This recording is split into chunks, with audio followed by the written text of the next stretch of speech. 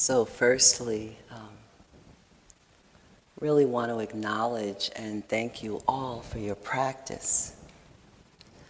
You know, Jill and I today is really the first time we got to see who we're with. And there's a shift that happens, I think for us, it's fair to say us, when that connection gets made in that way. So really it was a joy and a gift to hear what's going on for you and how the practice is unfolding for each of you. And then there's this amazing thing that happens with the tide. I've never seen anything like it. And the boats, they just wait, like they must come for a couple of days. They're just there, then they're on the sand, and then they wait for the water to come back in. And so I'll have tales to tell when I get back to New York, New Jersey. You know, the tulips and the tide.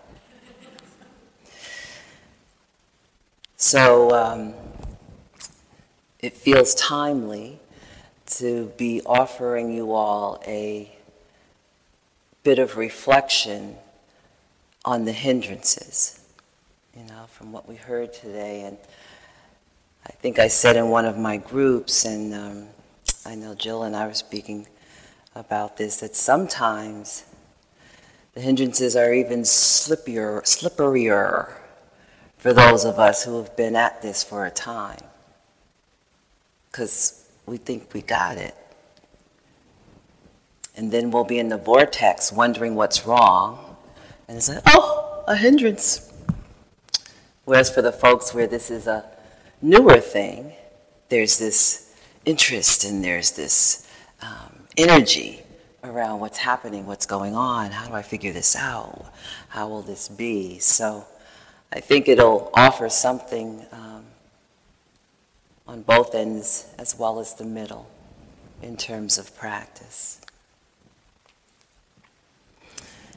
From the Dhammapada, mind is the forerunner of all things. If one speaks or acts with an impure mind, suffering follows, like the wheel that follows the foot of the ox. Mind is the forerunner of all things. If one speaks or acts with a pure mind, happiness follows, like the shadow that never leaves. So if you haven't noticed already, distractions come, right? They come in all sizes, shapes, flavors. One of the categories of these distractions in the Dhamma are the hindrances. They're called hindrances because they block the development of both components of meditation, mindfulness and concentration. Because the word hindrance can have a negative connotation, and yes, we do want to transform or eradicate or weed them out, it doesn't mean that they are to be repressed, avoided, or condemned. As a matter of fact, that would actually just perpetuate them even more, the resistance to them, the wanting it to be different. Practicing mindfulness is easy. Remembering to do so is difficult. So one of the things that I like to do sometimes is to go to the dictionary. So I went to the dictionary and I looked up hindrance. This is what it said. Something immaterial that interferes with or delays action or progress. A difficulty. A factor causing trouble in achieving a positive result or tending to produce a negative result. A barrier, a roadblock. Any condition that makes it difficult to make progress or to achieve an objective.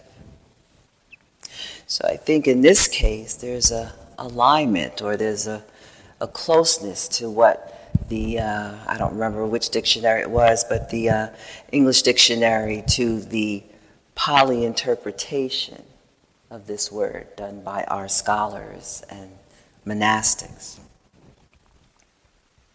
So by now, most all of us, at some point or another, have come upon many of the forces in the mind which can make it difficult to stay attentive to the present moment experience. These forces run the gamut from weak to powerful. What we all have experienced to varying degrees is that we are hampered in our ability to remain mindful, to develop concentration, and to have clear insight. Our attention is pulled in many directions other than where we wish it to be, to land, and interferes with our effort to meditate. Anyone having that experience? These distractions can actually come to offer the fodder through which we strengthen and deepen our practice. So I really want to underscore that, because too often, or so often, the hindrances are looked at as a problem, or as something's wrong, or something's out of alignment or out of whack, where the actuality is that working with the hindrances is one of the most formidable and strengthening ways to develop concentration and a healthy, mature practice. Even when we have the best of intentions to stay focused and present, these forces can propel us into states of preoccupation and distracted thinking. The good news is these forces and challenges offer an opportunity for the deepening of practice. They are not bad. They're not personal. It is a part of the path of practice to be mindful of them. These forces can serve us by forming the basis for cultivating awareness and wisdom. It is a necessary progression of practice to investigate the forces of distraction and agitation with the utmost care and honor, for they lay before us the opportunity to break through the clouds of confusion and reactivity that our minds frequently dwell in. We must understand their true nature and how they work, as it is much easier to find freedom from something when we know it thoroughly. In the Majjhima Nikaya, which is the middle-length discourses of the Buddha, translated by Bhikkhu Nanamoli and Bhikkhu Bodhi, you may have heard of them, a direct training in concentration is on the abandonment of the 5 hindrances.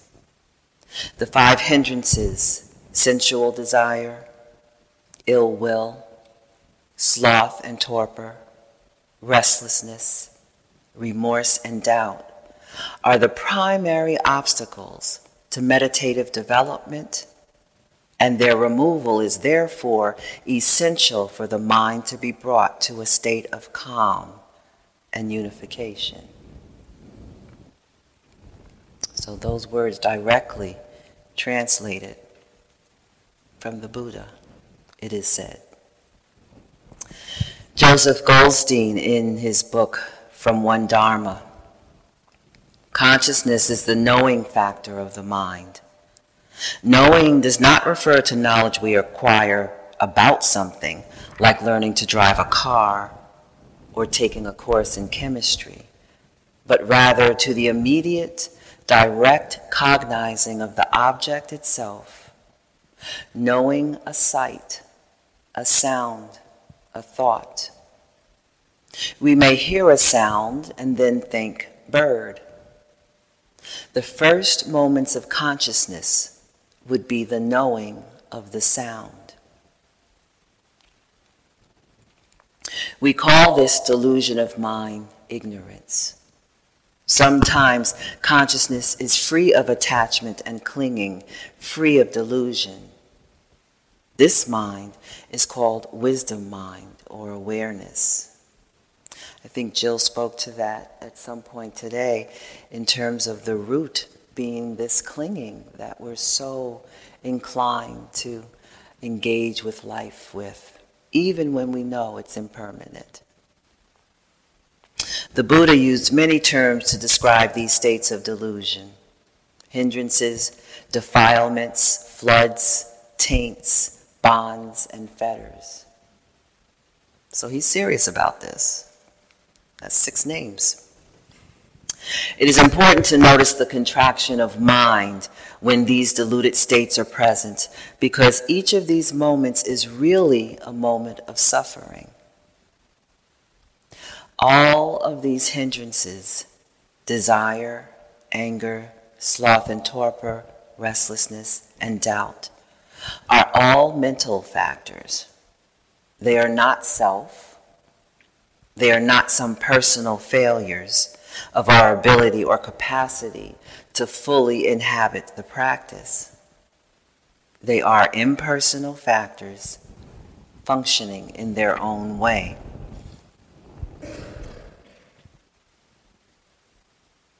In talking about the hindrances, one of the similes given illustrates the effect of these different obstructions in the mind. So if you imagine a pond of clear water, sense desire is like the water becoming colored with pretty dyes. We become entranced with the beauty and the intricacy of the color, and so do not look to the depths. Anger or ill will or aversion is like boiling water. Water that is boiling is very turbulent. You cannot see through to the bottom.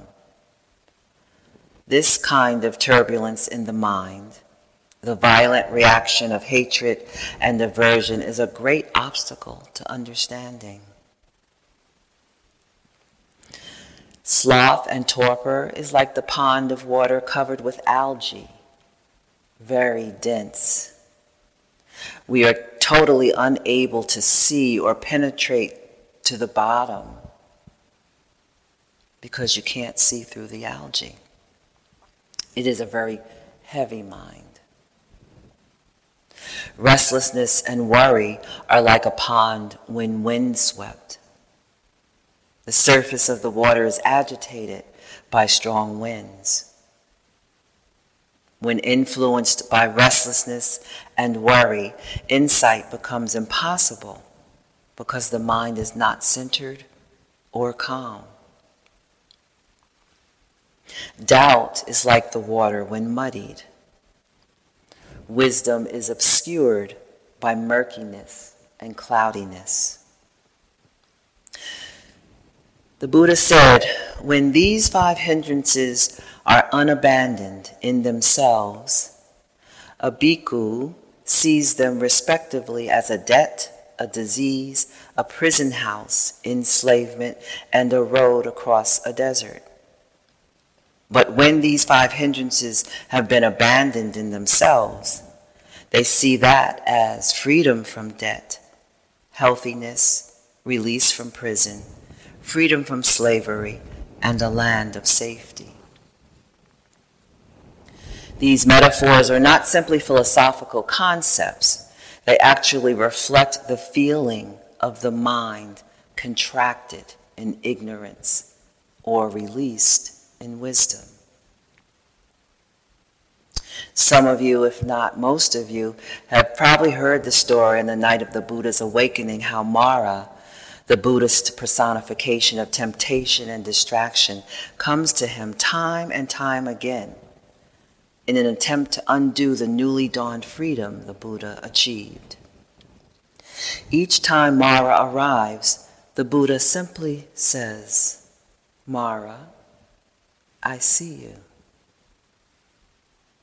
After this happening time and time again, Mara relinquishes the notion that the Buddha will be turned around from his awakened state and flees. So in our own minds and hearts, recognizing or seeing Mara for the empty illusions and deluded thoughts and perceptions becomes an effective way in bringing freedom from Mara.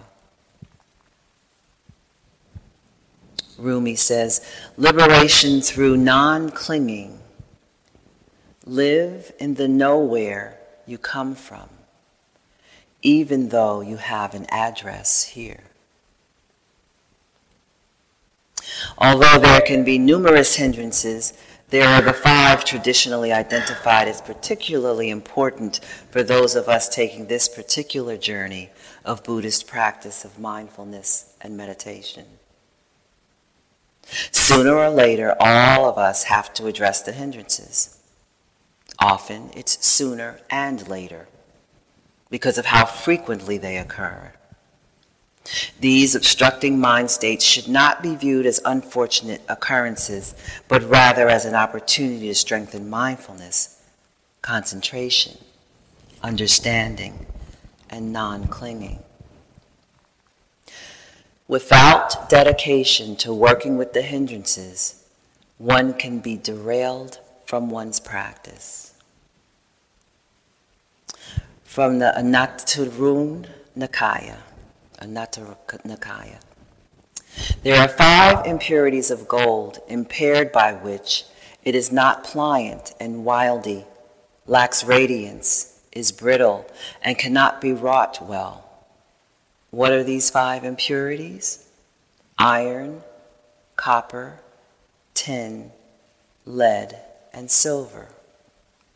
But if the gold has been freed from these 5 impurities, then it will be pliant and wieldy, radiant and firm, and can be wrought well. Whatever ornaments one wishes to make from it, be it earrings, a necklace, or a golden chain, it will serve that purpose. Similarly, there are 5 impurities of the mind impaired by which the mind is not pliant and wieldy, lacks radiant lucidity and firmness, and cannot concentrate well upon the eradication of the taints. What are these 5 impurities? They are sensual desire, ill will, sloth and torpor, restlessness and remorse, and skeptical doubt. But if the mind is freed of these 5 impurities, it will be pliant and wieldy, will have radiant lucidity and firmness, and will concentrate well upon the eradication of the taints. Whatever state realizable by the higher mental faculties, one may direct the mind to, one will, in each case, acquire the capacity of realization. These 5 hindrances or workings of the mind can hinder our ability to see clearly and our capacity to develop a stable, concentrated mind.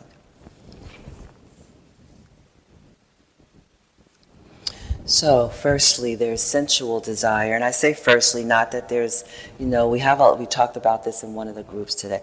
There's a lot of lists in Buddhism, and it's not because the lists are a hierarchical representation of the concepts and distinctions that the Buddha is talking about.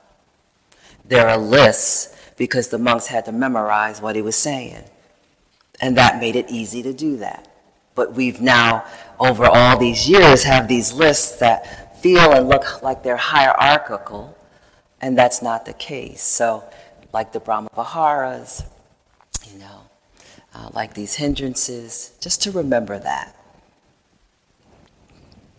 So there's sensual desire. The mind wanting something pleasurable, grasping after sense objects. This hindrance keeps the mind looking outward, searching after this object or that in an agitated and unbalanced way. Sensual desire can be for food, comfort, physical and sexual experiences, sounds, smells, sights, and other sense pleasures. It is the very nature of sense desire that they can never be satisfied. There is no end to the seeking. Living without wants, wishes, motivations, or aspirations is impossible. However, to approach freedom, we must emphasize skillful desires and distinguish the healthy, useful desires from the unhealthy ones. We become wise about harmful desires and understand the more we value freedom and its pleasures, the more likely freedom guides us in deciding which desires or aspirations we allow to guide our lives. Then there's ill will or aversion. The mind is filled with dislike, the condemning mind, anger, fury, resentment, hatred, annoyance, aversion, irritation, vexation, loathing, spite, resistance, avoidance, criticalness, boredom, complaining, grudge, fearfulness. Whew!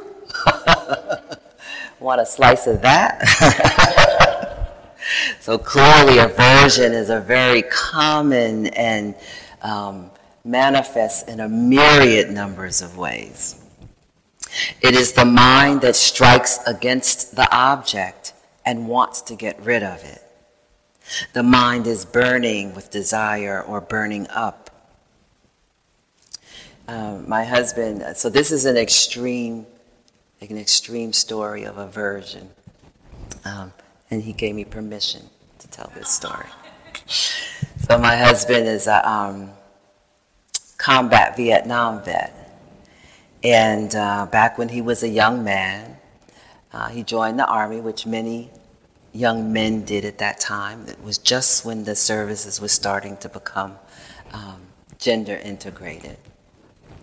But a lot of people joined the service, even though it was during the Vietnam War era, joined the service as a way up socioeconomically, as a way to gain skills and all of this. So here's this Brooklyn boy graduating from high school and comes from a working class family and didn't quite know what he wanted to do. So he said, well, I'll join the Army.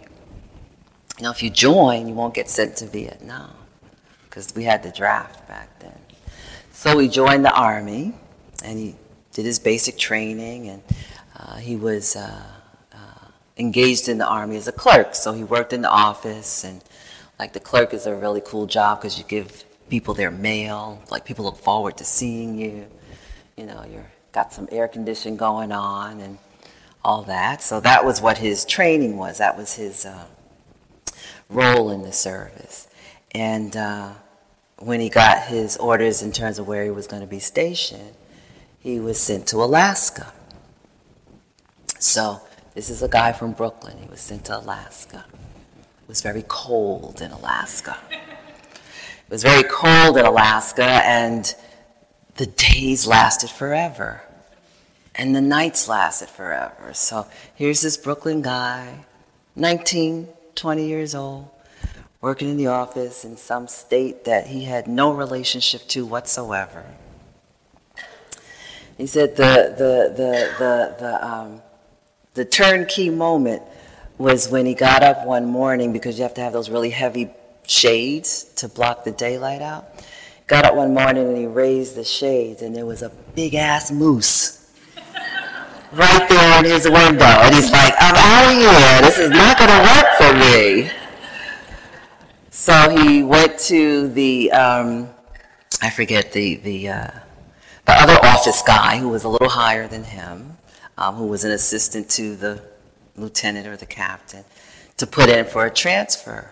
So the guy was like, okay, Williams, you know, I'll do what I can. I'll make sure he sees this and see if we can't get you transferred out of here, because I know it's really not working for you.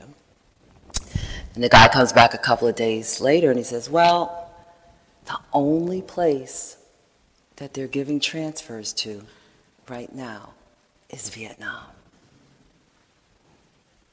Aversion Remember, this is what's happening here.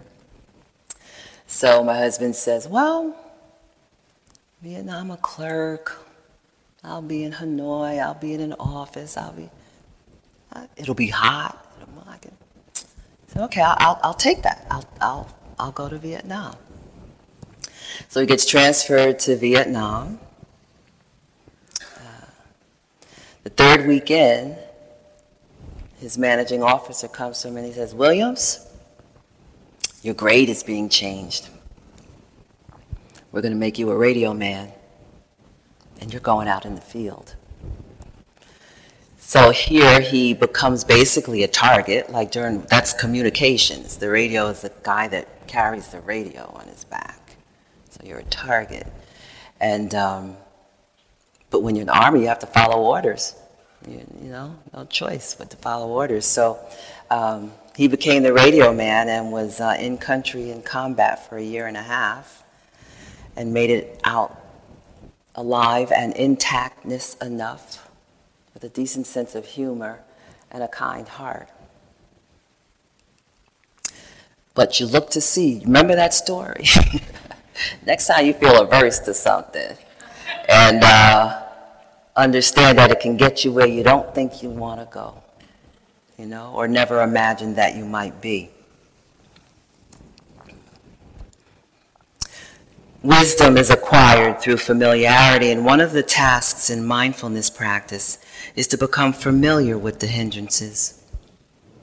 With ill will or aversion, this requires a willingness to shift attention away from whatever we are hostile towards and instead turn it towards the experience of ill will itself. It can be useful to be mindful of it in a non-judgmental and non-reactive way. It can be helpful to hold the ill will in our focus without acting on it or pushing it away. Being mindful of how ill will feels physically. Perhaps examining the beliefs that underlie the ill will. How might we believe aversion will be beneficial or justified? What assumptions do we believe about how things are supposed to be? What might ill will be covering? Frustrated desire, fear, embarrassment? With no aversion to aversion, mindfulness can make us independent of aversion. Sloth and torpor. A lot of conversation's been going on about sloth and torpor. The mind is sleepy or too apathetic to see clearly. Sluggishness, laziness of mind, a mind that is heavy or dull. Sloth and torpor can arise from the absence of desire and aversion. The lack of stimulation that accompanies constant desire and aversion can be deflating and even depressing. And I'm sure all of you are aware that we are in a society that is addicted to drama and stimulation. So it's a setup. Not understandable then that you'd come into a retreat and there's a lack of stimulation, there's a lack of drama, there's a lack of doing. And sloth and torpor or sleepiness would show up. Low energy would show up. Sloth and torpor are forces in the mind and body that drain vitality and limit effort. Sloth manifests as a physical absence of vitality. The body may feel heavy, lethargic, weak. When this hindrance is strong, there's not even enough mindfulness to know we have fallen into it. Sloth and torpor refers to low energy states related to an attitude we are holding. Discouragement, frustration, boredom, indifference, giving up, hopelessness, and resistance are some of the mind states that cause sloth and torpor. Although sloth and torpor may be present, it does not mean that energy is not available, but just that we are not accessing it. Our evaluations and reactions lead to this lethargy. Learning how to mindfully watch our thoughts instead of actively participating in them can effectively stop them from draining our energy. Then there's restlessness and worry. The mind is too anxious to stay steady. Regret, agitation, jumping from one object to another without any mindfulness, a state of overexcitement. What are some of the causes and conditions that give rise to restlessness? Watching too much TV, being too engaged in the internet, the computer, our phones, all of these contribute to an increased sense of restlessness.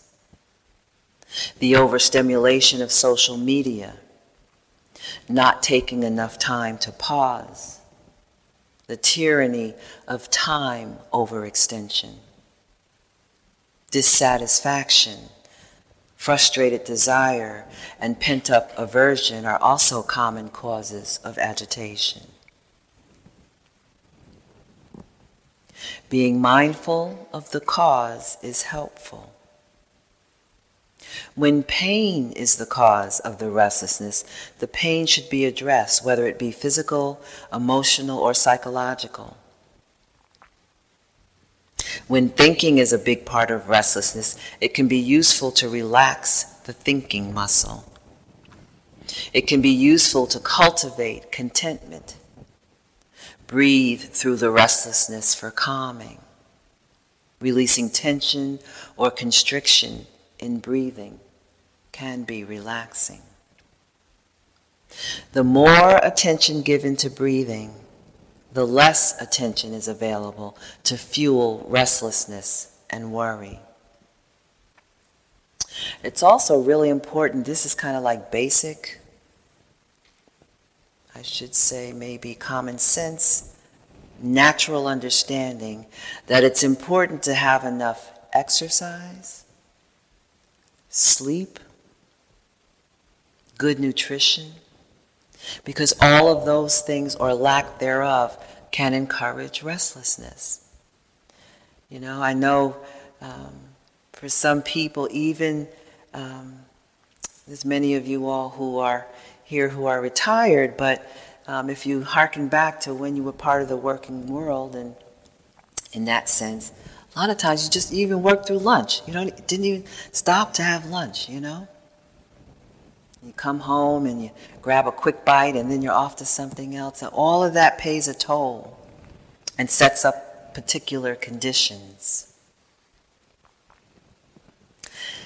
Then lastly in this list of 5 is doubt or skeptical doubt.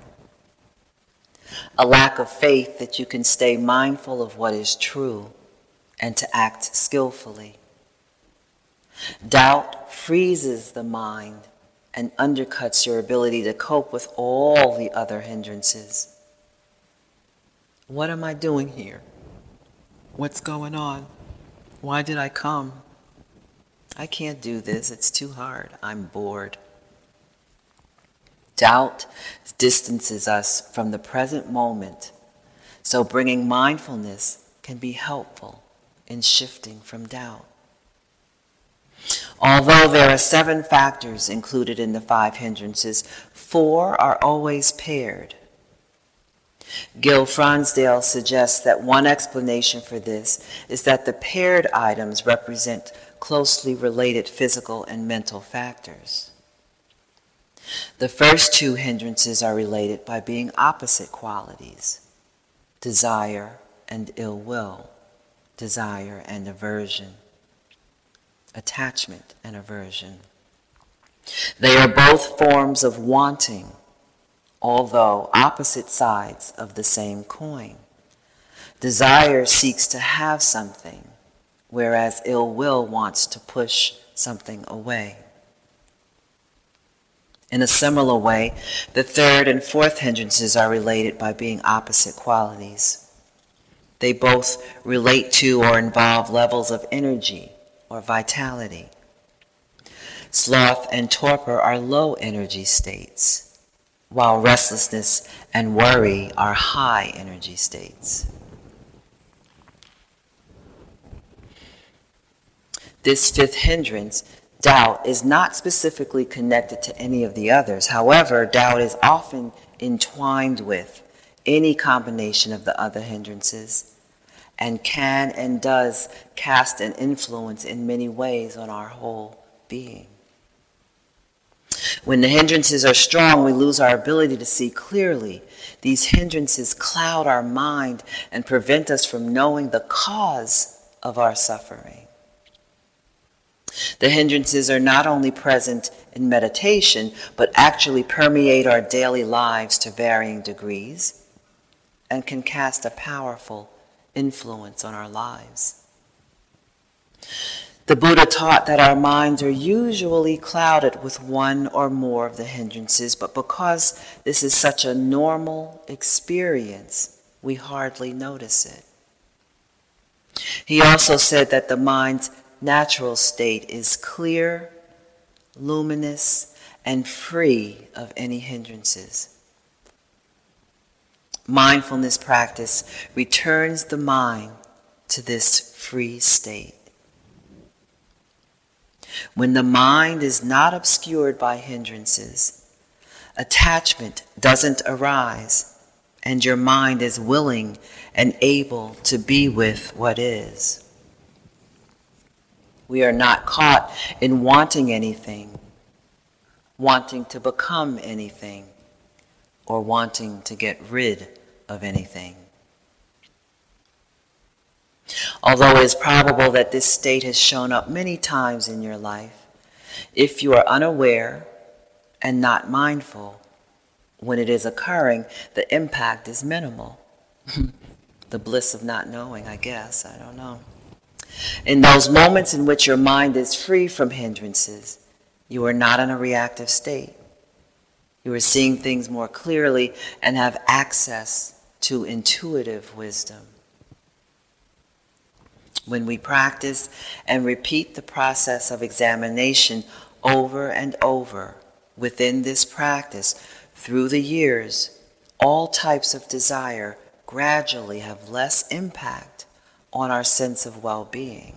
So it's not saying that desire disappears, but the capacity to impact or influence us in terms of our actions, our thoughts, our behaviors lessens.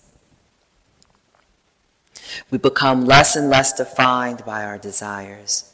They simply come and go. Some desires we respond to. Those desires we do not respond to may persist as a presence in our mind, but they don't take over the mind, pull us into a contracted state, put us in a bad mood, or spoil our attitude towards life. Strong addiction to sense pleasure or ill will can cause us humans to do things and make choices we regret for decades or even lifetimes. Actions motivated by the hindrances can be detrimental to ourselves, to others, and even to our whole society. This lack of clarity can cause us to misunderstand which thoughts, what words and actions are harmful and which are beneficial.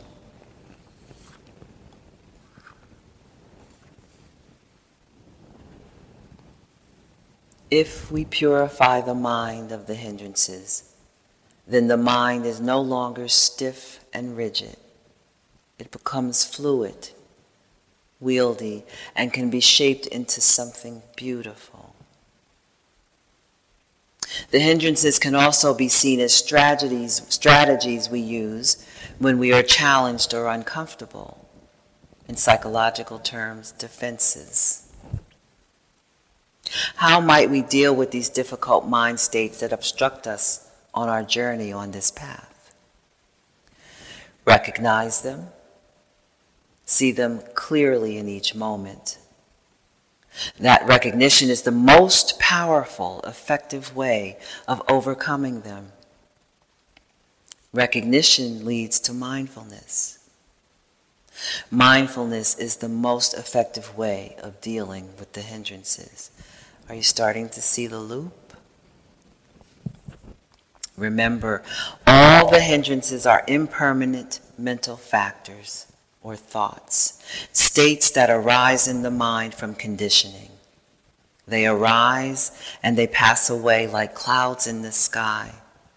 However, when caught in the web of not seeing, we believe they are fixed and permanent. If we are mindful of them when they arise and do not react or identify with them, they pass through the mind without creating any disturbance. Gil Fronsdale offers us a way to take the hindrances into our mindfulness practice, which consists of 5 different aspects. The acronym for this tool is BELLA, B-E-L-L-A, which translates into English as beautiful. He says the acronym describes the mind that is revealed when the hindrances are overcome and mindfulness becomes strong. So BELLA, B, B-E. When a hindrance appears, it is useful to first let it be. No acting on it or reacting to it. It is the training in staying present for our experience without being in conflict with it. No need to be discouraged, angry, or self-critical when faced with a hindrance. Letting a hindrance be is a practice of finding an inner stability in the face of destabilizing forces. Letting it be involves recognizing and acknowledging the hindrance. The clearer the recognition and mindfulness, the more we pull ourselves out of the web of confusion and non-clear seeing. This brings great freedom. Recognition also ensures our practice stays honest and realistic. BELLA, E, examine. This is said to be the most important aspect of our practice with the hindrances. Exploring the hindrances involves recognizing the components, its physical, energetic, cognitive, and motivational aspects. For example, if we take sense desire and deconstruct it physically, it may be experienced as a leaning forward, a tightening of the solar plexus, or a sense of lightness. Energetically, it may involve pressure, a sense of restlessness, or an upsurging of vitality. Emotionally, sense desire may invoke pleasant emotions like delight, excitement, or eagerness.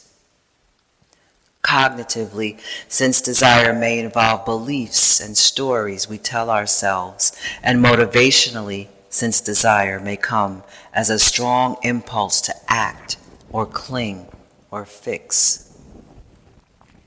Learning how hindrances arise, how they are removed, and how they can be prevented from arising requires attention and discernment. The Buddhist word that is translated into hindrances also has the meaning of covering. We can examine what the hindrances are masking. For example, sense desire can be covering loneliness. Ill will can be covering frustrated desire. Sloth and torpor can be covering fear. Restlessness and worry can be covering wanting and approval, and doubt can be covering a reluctance to commit. Examine the hindrance itself, its absence, how it arises, how it is removed, and how to prevent it from arising again. Bella, L, lessen, Lessen. Lessen its strength. Relaxing both the body and mind are good ways to lessen the intensity of strong bouts with a hindrance. If a hindrance is overwhelming, lessening its power might require removing yourself from the situations that reinforce it, or direct one's attention to something that has a calming effect. Lots of that here. The birds, the trees, the water, the sky. Focusing on an antidote to a hindrance can be helpful as well. For example, cultivating loving kindness can help lessen ill will. Bella, second L, let go. Once we understand a hindrance, it can be appropriate to let go of it. For example, letting go of the thinking that perpetuates the hindrance. This ability to let go of the hindrance increases with practice. Letting go is like a muscle which grows stronger with practice and time. Bella, A, appreciate. When a hindrance is no longer present, it is useful to take time to experience its absence. To be mindful and present without being hijacked by a hindrance is a joy. Relief that arises when the mind is free of hindrance is a delight. Unhindered attention is a treasure. Bella, be, examine, lessen, let go, appreciate. Tanisara and Kittisaro from Listening to the Heart say, unwise attention is what arouses sensual desire and the other hindrances, and wise attention is what dispels them. With practice, mindfulness eventually becomes stronger than the power of the hindrances. Choosing to be mindful of a hindrance is a significant move towards being free of it. One of the most significant turning points in practice with the hindrances is when we choose freedom over being hindered. In closing, I just read this short piece by the Thai forest monk Ajahn Chah. In ending, I wish that you continue your journeys and practice with much wisdom. Use the wisdom that you have already developed to persevere in practice. This can become the ground for your growth, for the deepening of yet greater understanding and love. Understand that you can deepen your practice in many ways. Don't be lazy. If you find yourself lazy, then work to strengthen those qualities which overcome it. Don't be fearful or timid.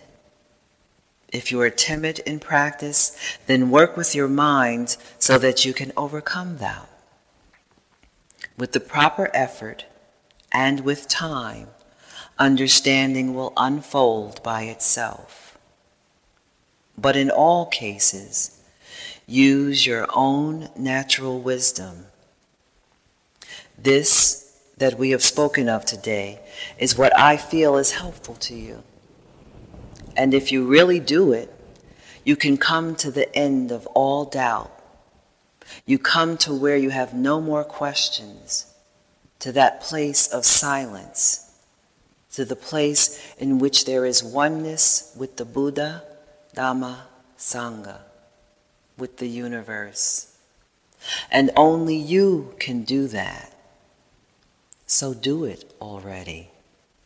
From now on, it's up to you. Thank you for your attention. Let's sit for a moment. Let the practice release your heart from fear. Let the quieting of your mind and the clear seeing of the truth release you from confusion and clinging. Let understanding and acceptance of the way things are in this moment flower the fruit of wisdom.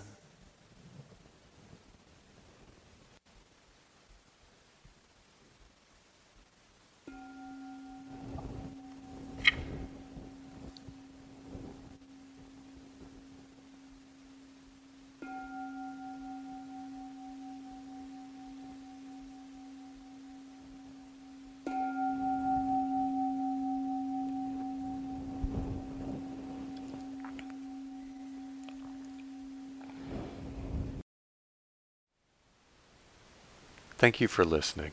To learn how you can support the teachers and Dharma Seed, please visit dharmaseed.org/donate.